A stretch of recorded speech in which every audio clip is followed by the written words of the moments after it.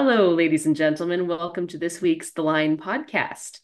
We are recording this on February 9th, 2024. Today, Matt Gurney and Jen Gerson, myself, are going to discuss some fascinating topics, including Tucker Carlson in Russia interviewing Putin. Is this our generation's not Frost versus Nixon? No. But we are going to discuss Pierre Poilievre, what he's doing with Ukraine and the free trade agreement, puberty blockers, and all the such. We'll touch on what's going on there on Alberta, but only briefly. And then we're going to move on to BCE mass media layoffs. Matt and I are going to disagree on that point. And then he's going to take it and talk all about Belleville and the rotting of Canadian faith in its institutions. Well, that's a really depressing intro, Jen, but it's great to have you here for the latest episode of the Line podcast.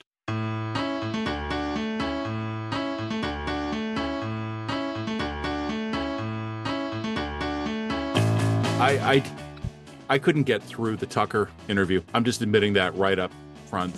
Tucker and Putin interview. I watched probably the first 10 minutes, and then I remembered. I don't remember when this was, maybe about a year ago, where Putin had some big speech in Moscow and there were a bunch of terrified people sitting in Kremlin seating. And he just went on and on and on and on and on for hours. That was not an interview between Tucker Carlson and Vladimir Putin. That was Vladimir Putin delivering a speech to the audience of Tucker Carlson.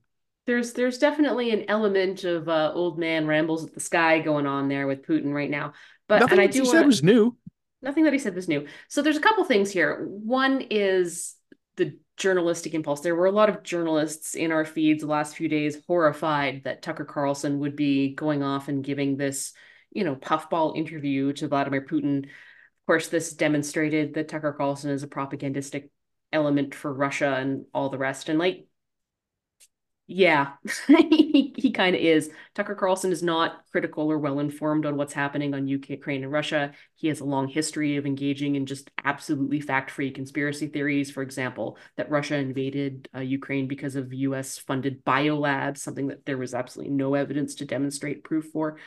So he's got a long history of this. And of course, I mean, Putin wouldn't have selected Tucker for this interview unless he knew that he was going to be able to essentially push Tucker around and get what he wanted out of it.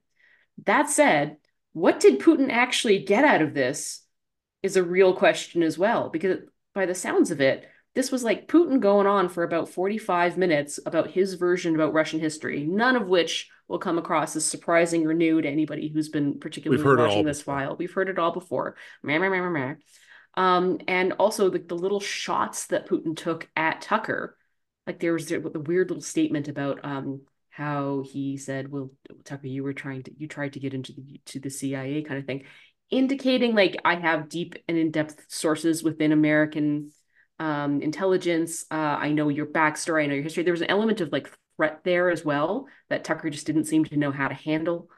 Um, and also Tucker couldn't get a question in. He had very few opportunities to get a question in. And he just wasn't adept at handling an operator who was much better at this than he was. And that was really obvious to me. So all that aside, I would say this. There were a lot of people saying, Russian journalists have been jailed for trying to do journalism in Russia. And here you get Tucker Carlson getting the sweetie pie treatment at the Ritz. And I think that sort of visceral emotion is valid. But that being said, we all know that there's something called access journalists and access journalism, where people who are sympathetic to a person in power get access to information and material. That information finds its way into the public space and wouldn't otherwise have any avenue for doing so. And we all know that who the access journalists are, and we read between the lines of what's actually fed to them. And that is, how should I say this? It's not a great thing to be an access journalist by any stretch, but I do think that's a service that's being provided. That's information that's coming into the public sphere that wouldn't otherwise come into the public sphere. And can we know that in the long run that interview with Putin was totally invalid, or how to say this, had no value to anyone listening to it critically? I don't know about that. I mean, I'm fine with him actually doing the interview if for no other reason that yes, I'm aware it's going to be a propagandistic interview, but there might be some nuggets of information that a really credible intelligence analyst might be able to glean from it. You might be able to glean a sense of a state of mind, a way of looking at the world that might have some value to you. So I don't necessarily think it's wrong for him to do that kind of an interview, so long as we can acknowledge that he's also a giant Goomba and not necessarily take everything that happens in that interview at face value. Yeah, I think that that all sounds fair to me. I think I agree with you on the main point. I have no objection to him having done the interview. To me, I mean, it's a confirmation exercise. It didn't tell me anything about either Tucker or Putin that I didn't already know. Yeah, fair. So, okay. Yep. All right. Thanks. And there will be criminologists, literally, and intelligence Mhm. experts and whatnot who will review it and glean things from it, and that's great. You asked an interesting question though, where you said, what did Putin get from it? Putin used that opportunity strategically, I think, to send a message to the fringe of the Western conservative base. How fringy they are, I guess, maybe up to debate. He spoke directly to them, and he was sending them a narrative that most of us are going to roll our eyes at, but some percentage of the Western population is going to lap up. Now, I don't know if it matters. I don't know if it leaves them more energized or more organized, but I think that's what he was doing. And as for Carlson, I don't really know what he was doing. I mean, I think in the literal face of it, it's a notoriety play, it's an attention play, and he's independent now, right? He's not on Fox anymore, so these things have their own literal value. But I don't know if he came out of that feeling like a winner because I think Putin mocked him, and I don't think Oh, Tucker's used to being mocked. repeatedly, Yeah, completely. The contempt that Putin demonstrated for Tucker was extremely palpable, let's put it yep, that way. and And also, the other thing I say is, yeah, so Putin was trying to speak to a particular base, but what I think was interesting is that Tucker's got actually a better bead on that base than Putin was, but Putin demonstrated that he lacked the humility to actually let Tucker take the lead on some of that stuff.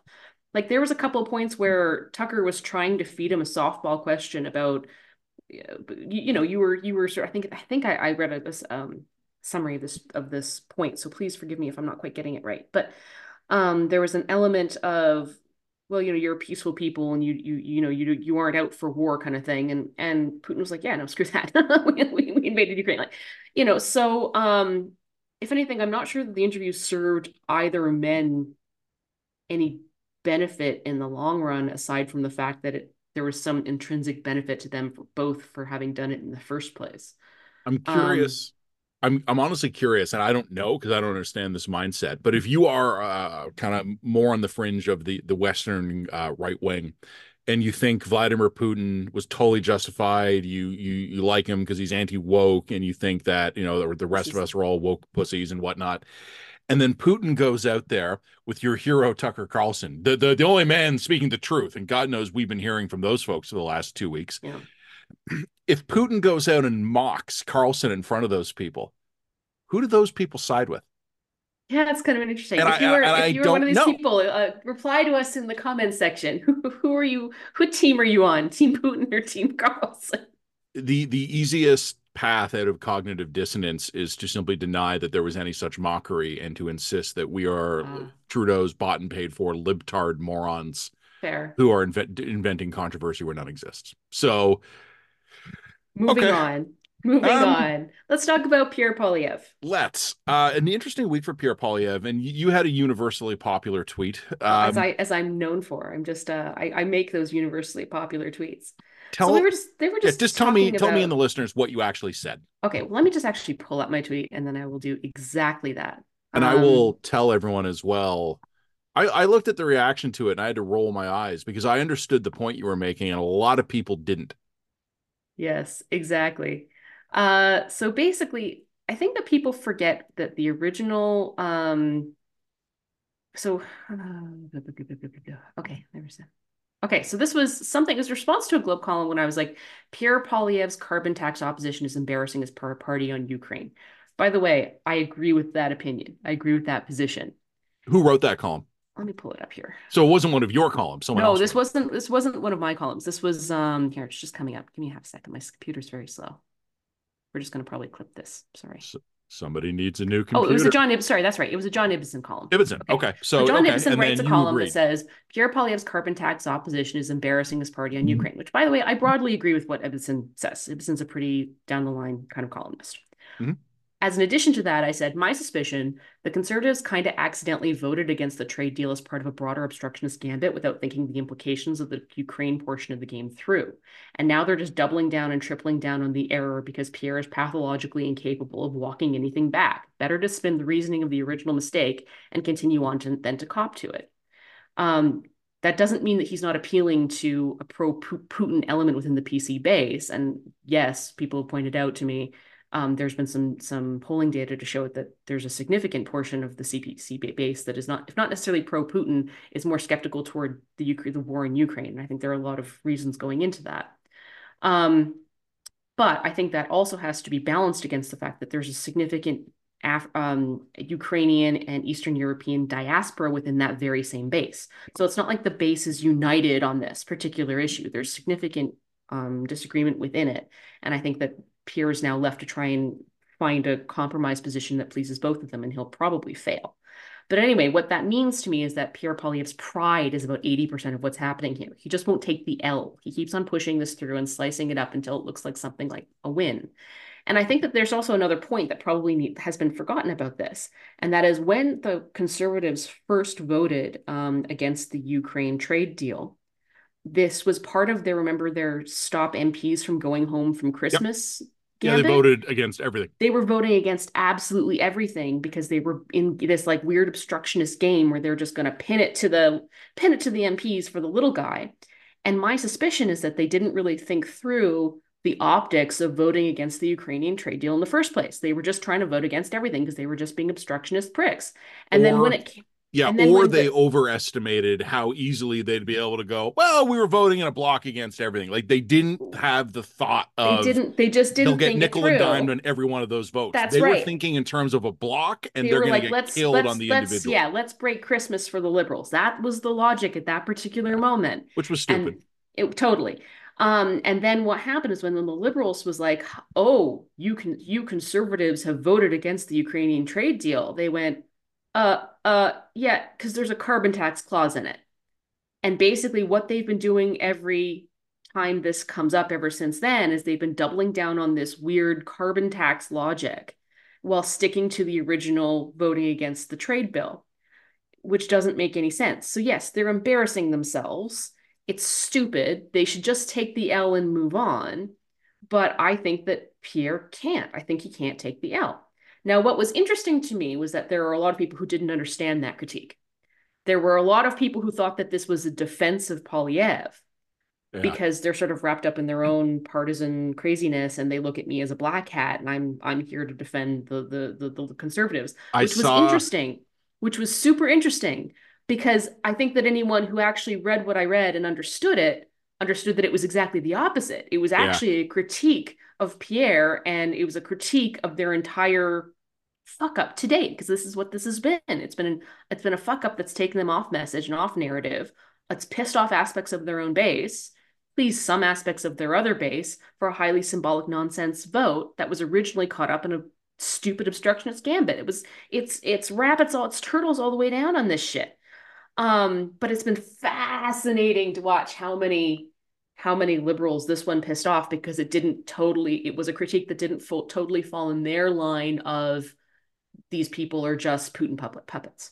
They you're just bang they on. just they just want to believe that the conservative party is pro Putin mouthpieces because that also aligns with what they really believe happened in the Trump situation. And That it's what they're America would convinced never have is happening actually here now. yeah. The only reason why Pierre is actually succeeding, the only reason why Trump actually succeeded is nothing to do with our failures. It's all just Putin, his disinformation, and that's what it's all doing.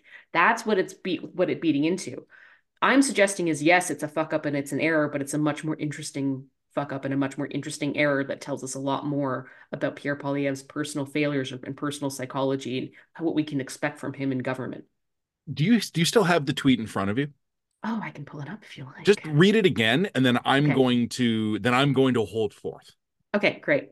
Here's my tweet. My suspicion: the conservatives kind of accidentally voted against the trade deal as part of a broader obstructionist gambit without thinking the implications of the Ukraine portion of the game through. And now they're just doubling and tripling down on the error because Pierre is incapable. I said capable, that was an error, incapable of walking anything back.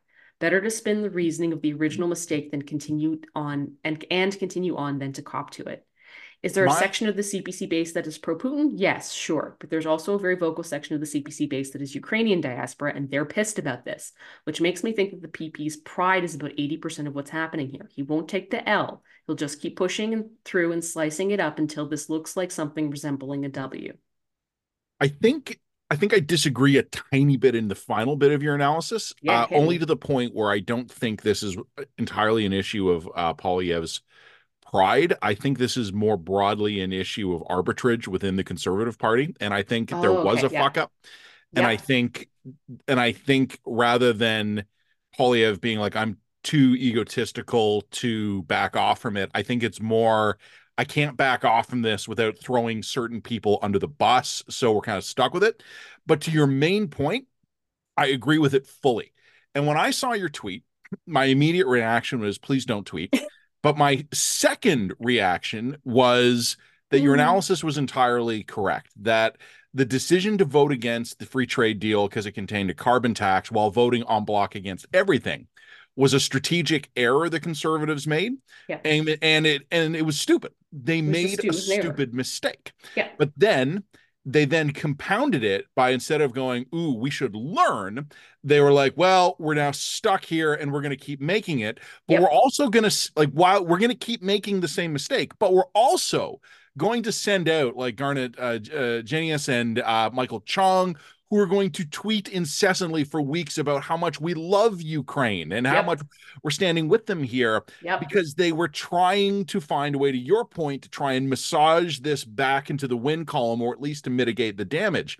What you wrote was a blistering criticism of the conservative conduct and leadership. Yes. But because you wrote it in a way that suggested the original error was an accident, which it was, because I think it was a I think it miscalculation, was. Yeah, I think it a lot was. of people interpreted that as you're going, As a oh, defense. they didn't mean anything.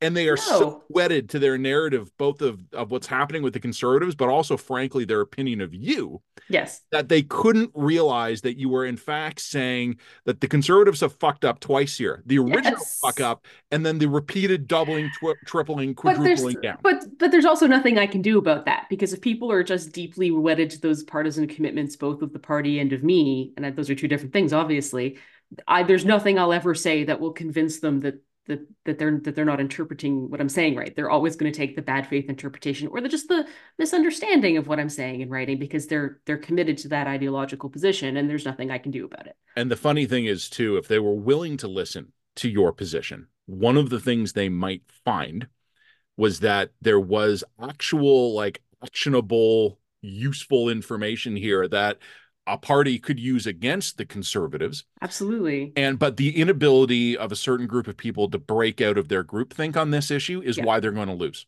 Yeah, absolutely. They Correct. they Yeah. and I had some interesting conversations this week with his friends in different places. It's a basic category error. When you cannot correctly understand what is happening, you will never be able to come up with a response to it. I No, but want I to mean, talk I about. said I don't want to get into this deeply and get into my own sort of psychological damage on this shit. But this is the stuff that I noticed when I was testifying in committee. I also These don't want guys, to do that. these guys can't read any kind of dissent or disagreement in a good faith way. It's Yeah. all a game to them. It's all gamified, right? It's just you're wearing the black hat. Your intention is this. This is what you mean. This is what you're trying to do. You're just on the side of big tech. They've paid you off. They've blah blah blah blah blah blah blah. They simply cannot. But the problem is that if you are reading all disagreement and dissent in that way, your understanding of other people's motivations and outcomes is always going to be fatally flawed, and it's their Achilles heel. And you're right, it's why they're going to lose. They can't, and it's why they can't shift. It's why they can't. They'll never successfully pivot. It's why they're not going to successfully create a new narrative or comm strategy. They can't. They're so locked into their bubble mindset now. They can't step away from it. They're so locked in, Jen, that even though you were criticizing Polyev and the conservatives, Yeah, they rejected it on the basis of it being not their criticism. that's right. Yeah. I want to talk about Polyev in the media, but I think you wanted to say a few words. You wanted to Oh, follow up a bit on his comments on puberty blockers. yeah. So I think so. This kind of goes to your comment about what you're going to talk about in the media, and I think you've got a column on this coming that I think is going to be Early really, next week. really good. But actually, a reporter, and I don't know who exactly, pinned him to the wall on his position on puberty blockers. They were trying to get him on his to get him to respond to what was happening in Alberta, and finally, I think he just came out and said it. He said, "I would ban puberty blockers for anybody over 18," which of course would defeat the Under. per under 18, which I think, of course, is pretty obviously defeats the purpose of puberty blockers. Puberty blockers are only really effective when they're administered sort of at a certain stage of puberty, which is much earlier than 18. Um, but they pushed him into holding an actual position, and I don't think that that changes our what we've already written on the trans issues or anything else. And that is, I don't really like that politicians are the people making these decisions. I think the doctors should be ones making these decisions. But I also would recognize that we're in a moment in civic society where I don't entirely trust the doctors to not be so ideologically captured that they're making bad decisions. I don't know that that's the case, but I have concerns. I have trust issues here. And so, if politicians are the only ones left to tap the brakes, that leads us into the really bad place where we're making decisions really doctor medical decisions by by popularity, by political will, and that's not a good outcome. Um, so yeah, I mean, as I said, it's just an extension of what we would said had said previously. The other thing that I think I'm taking away from the Alberta situation that I'm kind of pondering, and I don't know if we really want to talk about this again, but I really wonder whether or not Danielle Smith, in announcing her trans policies last week, is the equivalent of a lamb walking into no man's land in 1941. I am really wondering whether or not she understands the depth of antipathy that the years long battle that she has just put herself right in the middle of and how intense that's going to be. I suspect she may think that this is just going to roll over in a week or two when the activists calm down. And I don't think that she understands the degree to which this is going to eat the next 2 to 3 years of her life in a highly intense way. I mean, I could be wrong, and if I am, I'll admit it, but I don't know that I am. And then the other thing I was thinking about is like just the timing of the way she did this is really weird. Like, why didn't she just, if she had concerns about hormone treatments for kids in Alberta, okay, start by launching a high quality inquiry. Start with an inquiry. Let's get like, the details on the facts, how many are being treated, how many are being have surgery, how many what are the outcomes, what are the protocols, what are the follow-ups? Let's have expert testimony, let's have an expert literature review, let's have a fulsome report gathered, and then from that report, build your policies and responses, if any.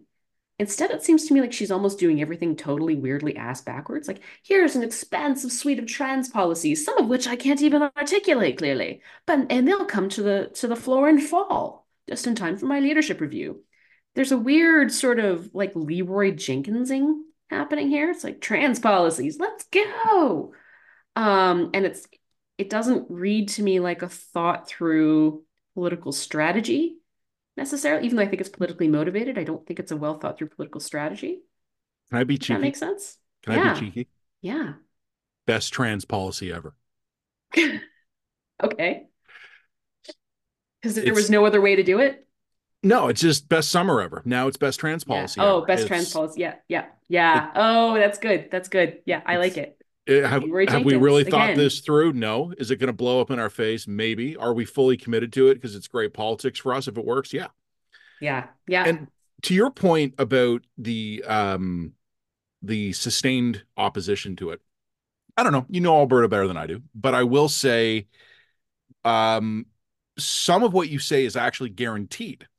And if the premier and her advisors believe that the opposition to this will fade, they're right because that's what happens. People get distracted, like other issues come up, people move on.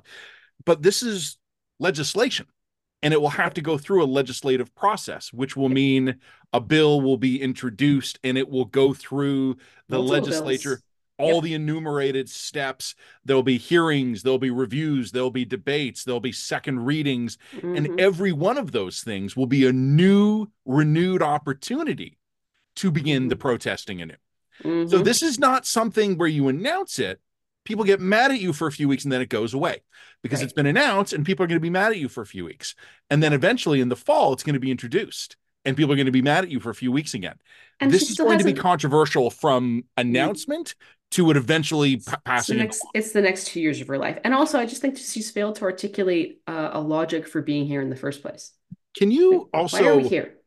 Why are we here? I ask myself that every day in a much broader context. Tell me though, there was something because I don't want to get eaten up by this, but just as some of the fallout of it, you were telling me that So yeah, this some is of the something narratives that already are changing around surgeries. yeah, I mean this is something that just really annoyed me, and it just annoyed me on a really personal level.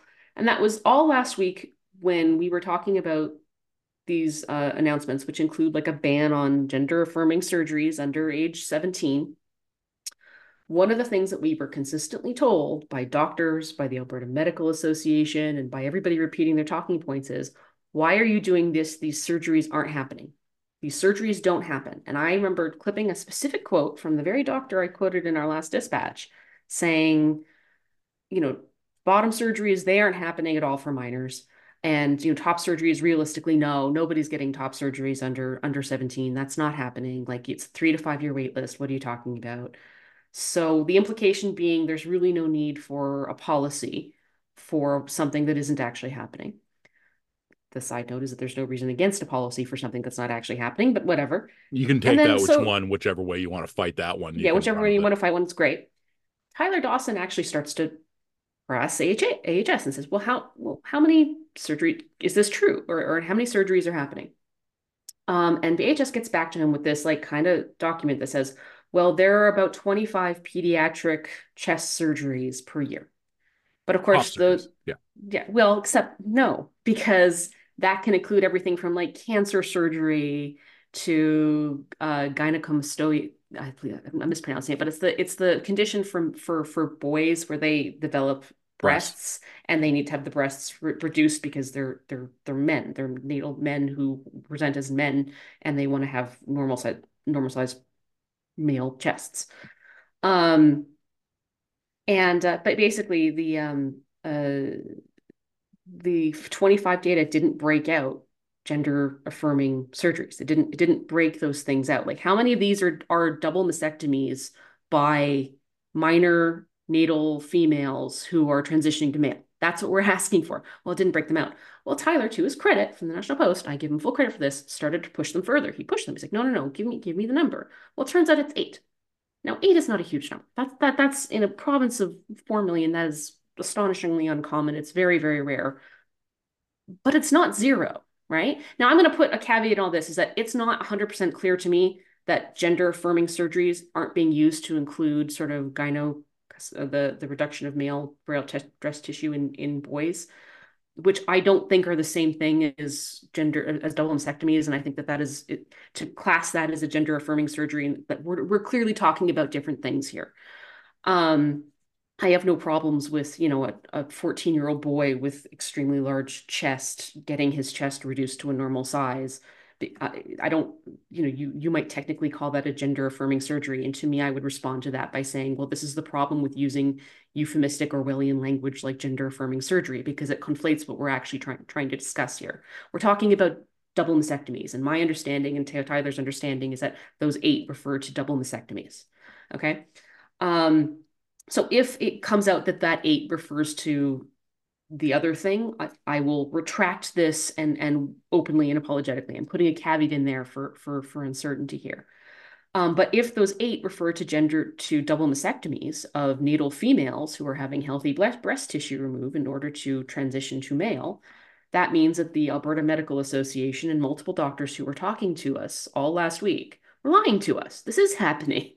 And this is the thing that I, as a journalist, get really angry about because I'm like, if you want to argue that double mastectomies for minors are good on their own merits, you shouldn't need euphemistic language like gender affirming surgery. Just call them double mastectomies. We shouldn't need to relabel medical procedures in this way. That's Orwellian.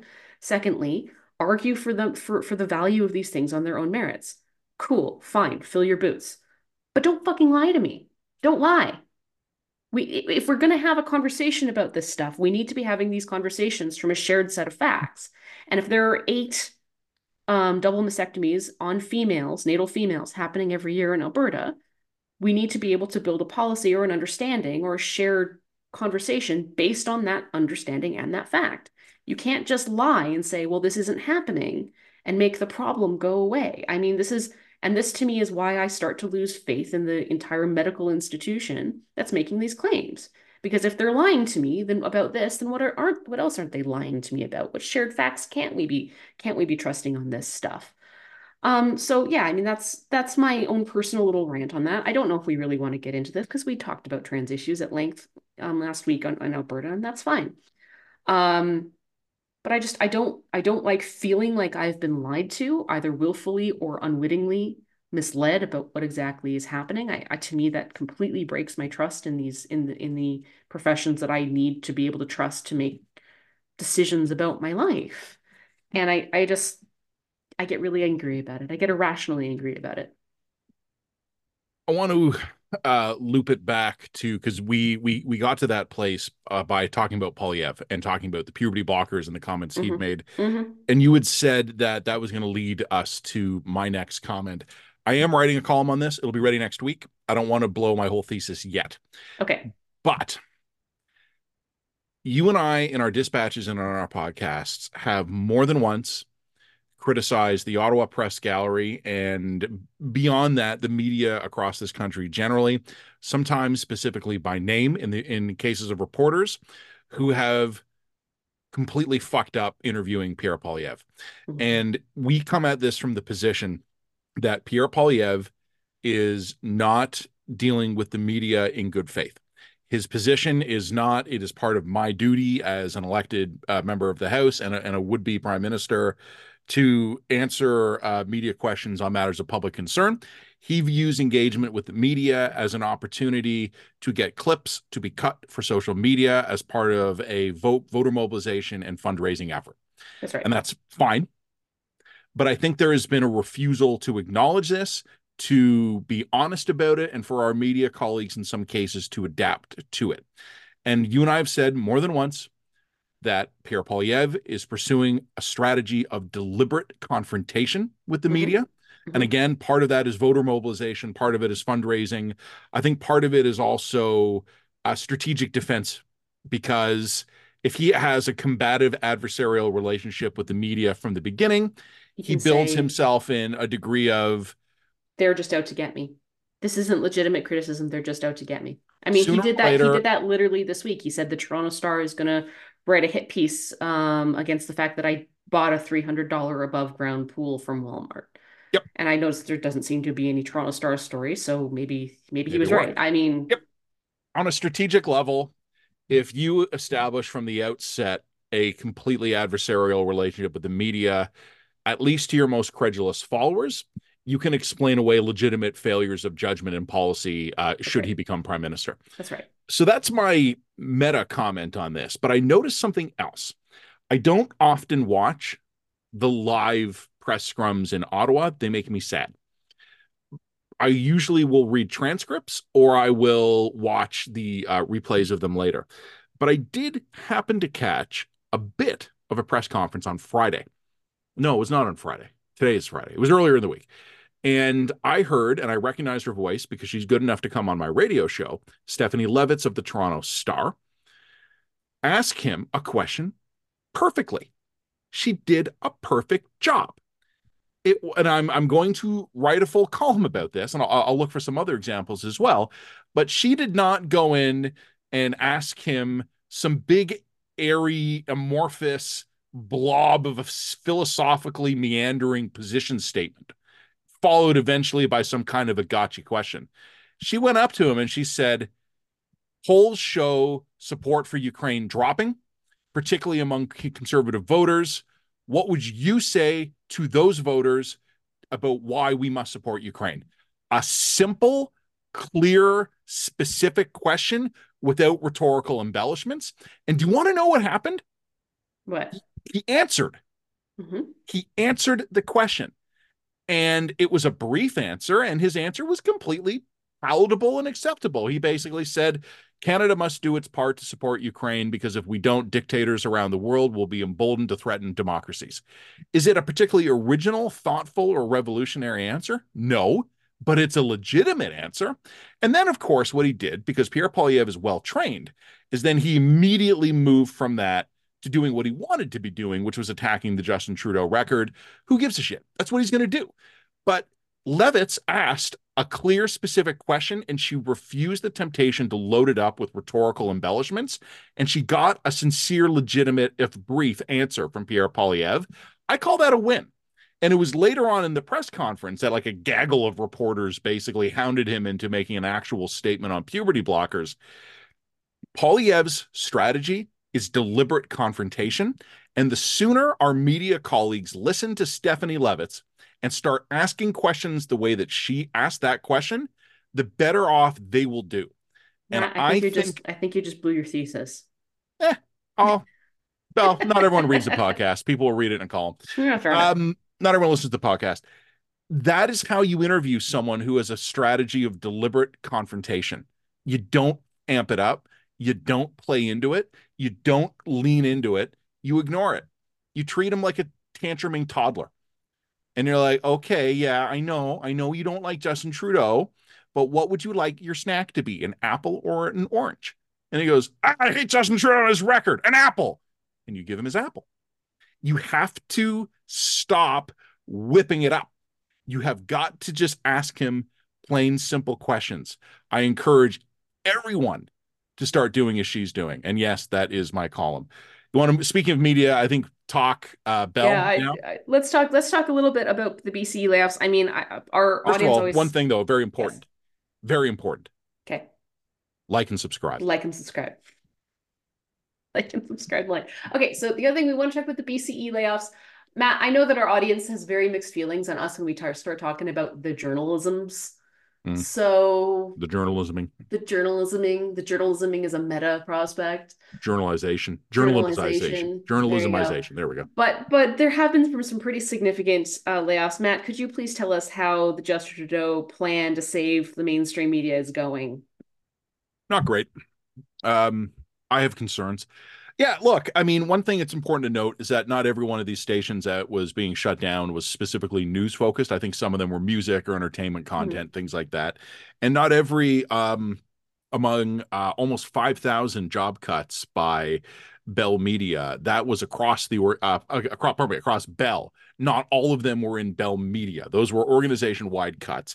But still, the net effect of these cuts is that 45 radio stations have been divested by Bell and purchased by other companies. And I don't know what they're going to do with them. Hey, maybe some of them are going to dump money into it and revolutionize local reporting. I bet a bunch of them are going to turn them into repeater stations for some music feed out of a computer in Toronto. We'll Mhm. see. That's going to be up to them. But there have been a series of cuts at CTV News, including the flagship news program W5. It's gone. The brand is going to continue, but it will now provide content for other CTV platforms and assets. So you and I wrote specifically about Bell Media in a dispatch a while ago, and we made a statement that was noted at the time and circulated among some of our colleagues, and our statement has been further confirmed. And I will go dig up the actual dispatch, so I'll be able to quote chapter and verse on this. But what we said years ago was that it is obvious to us that Bell is making a phased withdrawal from the news business. Sure. And they're doing it on radio and TV simultaneously. And the reason we had written about this, and this is where I do have to put a disclosure in, I am still a paid contributor to Bell Media on some of their news assets. One of those assets where I am a paid contributor is CFRB 1010, News Talk 1010 in Toronto, an AM radio station. Dial in. Bell eliminated the newsroom there and basically said from now on, 1010, this is a few years ago now, 1010 would rely on CP24, which is a 24-hour day news channel in Toronto, and CFTO Toronto, which is the local CTV affiliate on cable. So the Bell used to have three separate newsrooms, CFTO, CP24, and News Talk 1010. And it nuked News Talk 1010's newsroom and said, from now on, you'll be relying on the audio files of our TV journalists. And then, of course, since then, there have been further cuts. We wrote at the time that when Bell wiped out the News Talk 1010 newsroom and also a similar newsroom in Montreal at CJAD 800, that was more than just another round of job cuts. That was a signal. Radio journalism is, relatively speaking, cheap. And I'm not saying Mm-hmm. it's not valuable. I'm No, saying just it is, inexpensive to produce compared to television journalism and other forms of yeah, journalism. yeah. It is, radio is still, in terms of mass distribution, very efficient at bang for buck. And if Bell is getting out of radio journalism, we said this years ago, in Toronto and Montreal, the writing is on the wall for everybody else. Oh yeah. If you can't And, make it work in Toronto and Montreal, yeah, good luck in Lloydminster and Medicine Hat. Like it's just it ain't. and that's the latest round of cuts includes the end of entire news broadcasts on weekends and I think in some evenings. I'd have to go look at the details in any markets other than like Toronto, Vancouver, and Montreal, and in some cases only Toronto. Mhm. And there was another story that I wanted to talk about. I think we mentioned it in a dispatch, but I don't think I ever wrote the column on it. I wanted to. A number of months ago, there was a really unfortunate situation in Toronto where a disturbed individual inside of a home was firing on police officers who had been sent to do a wellness check. And the Toronto police were like frantically, this was like a Sunday night. And the Toronto police were frantically tweeting like shelter in place, stay at home orders because a psycho with a rifle was taking pot shots at people. And I was watching the local news channels and the internet news at all the local stations and channels, and no one picked up the story and for hours and hours and hours. Because the dirty little secret is even in Toronto, a media market of 8 million people with multiple private and public news organizations, no one's on staff on Sunday nights. You might have an overnight CBC cameraman and maybe an overnight CP photographer. And eventually, the overnight editors, who were probably working from home and had their cell phone ring or something, put up a story saying, police have tweeted that a man is shooting. It wasn't like a reporter on the scene. The media is gone, even in Toronto. Yep. And what I find fascinating about this, and I've been looking at angry reactions on Thursday by David Eby, is it Eby or Eby? Ebby? Eby, whatever. The Premier of Eby? BC. We're Someone will writers. We tell me can't in the be comments. expected. We can't expect to be expected to pronounce people's names correctly. Come on now. Someone We're in the comments just tell me. And also Prime Minister Justin Trudeau, so whatever his name is. this Um, Pierre Polyev yeah, guy. Polyev? Paul Ever. Trudeau on Poliver. We're gonna Friday. call her Poliver. Call him Poliver from now Oliver. on. Poliver. On Friday, Trudeau at a press conference with Doug Ford announcing some new healthcare deal was like, I'm pissed off at Bell. And the BC Premier and the Prime Minister, they've got their sound bites now. They've got their clips. I don't give a shit that they're angry. I'm heartbroken because I know I have already spoken to people I know personally who are not out of a job, and I'm not confident they're ever getting another, at least not in the field. But I'm not in a place of being emotionally upset or angry about it because I saw it coming years ago, and Bell is acting rationally. You can criticize the decision, you can be angry at it. You want to talk about regulatory issues in a minute, which I think is fair. But what I'm trying to tell people is that you cannot count on the future of journalism in this country being funded by corporate philanthropy.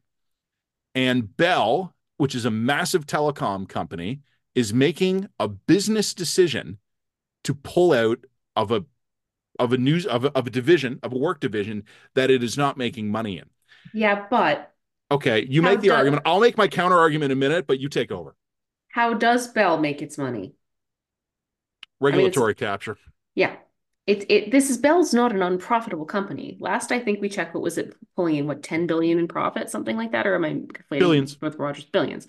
Billions and billions in profit. And part of the reason why Rogers, Bell, all of these major telecoms make that kind of money is because they have control over the government. Essentially, their lobbyists have so much control over the government apparatus and the regulatory system that American companies, other types of companies simply can't compete in this space.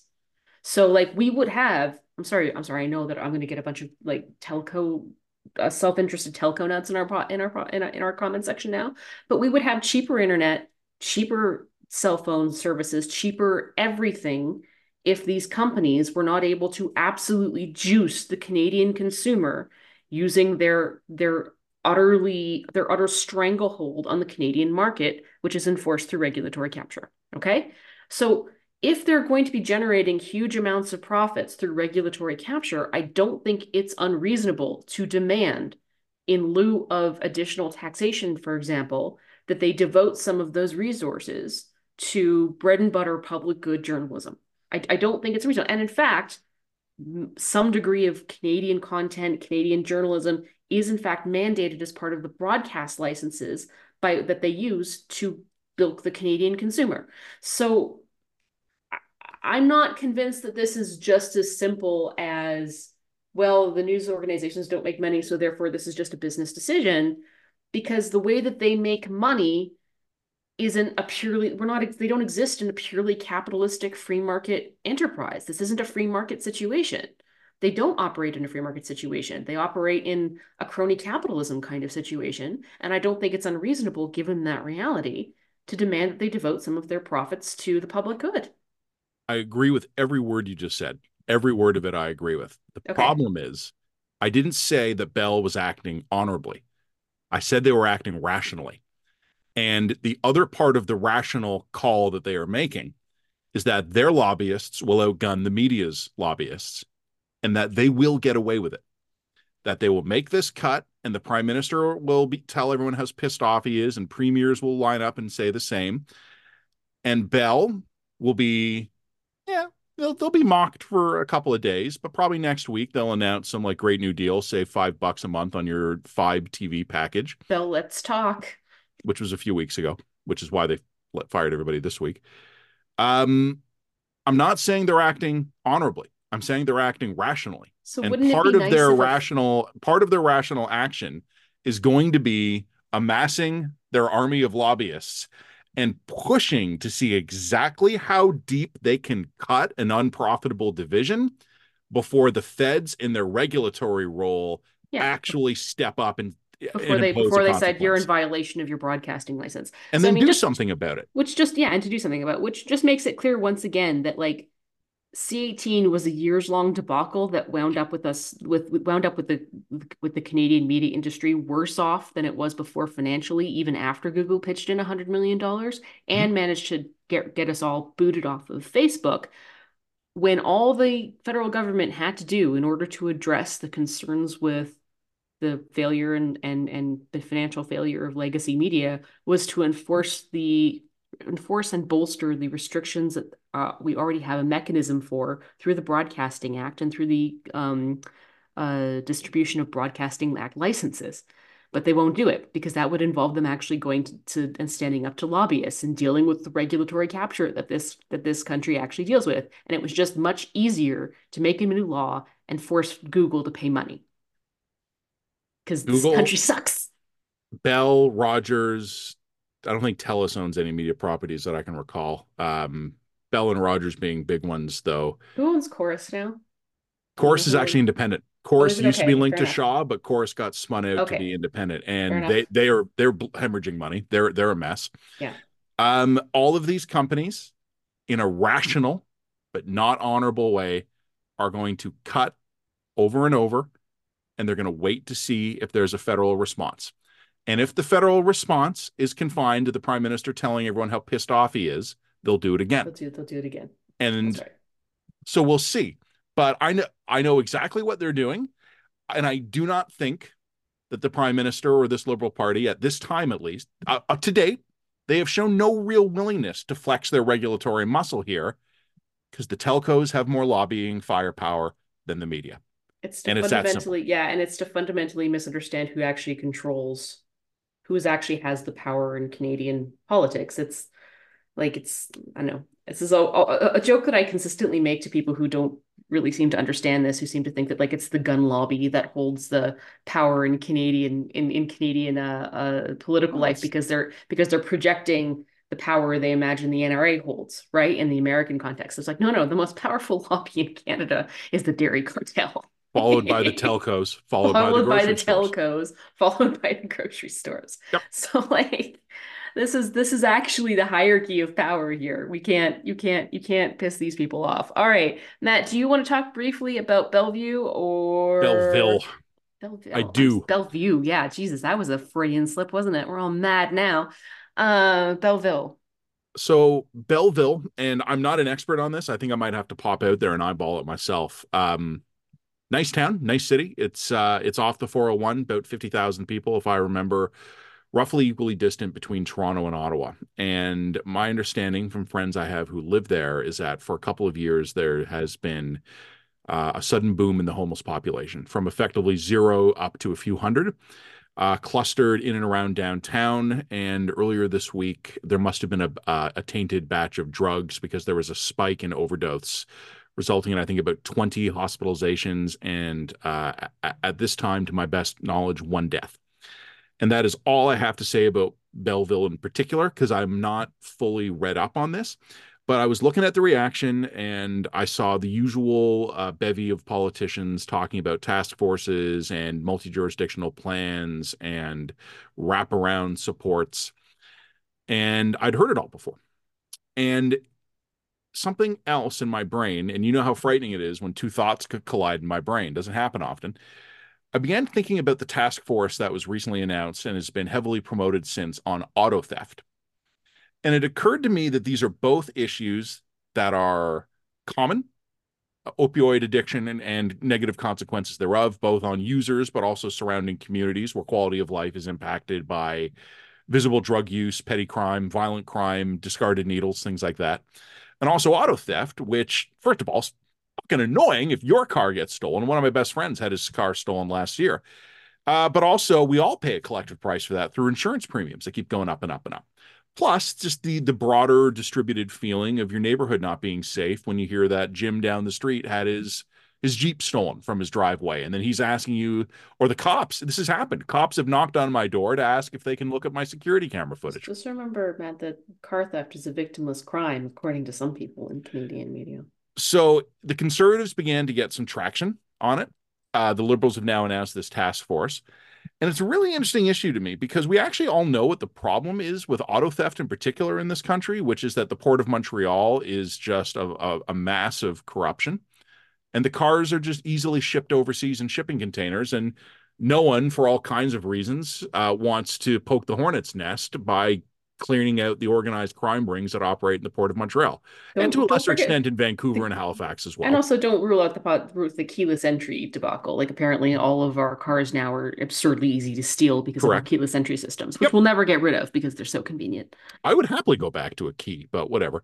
So yeah, all of this stuff.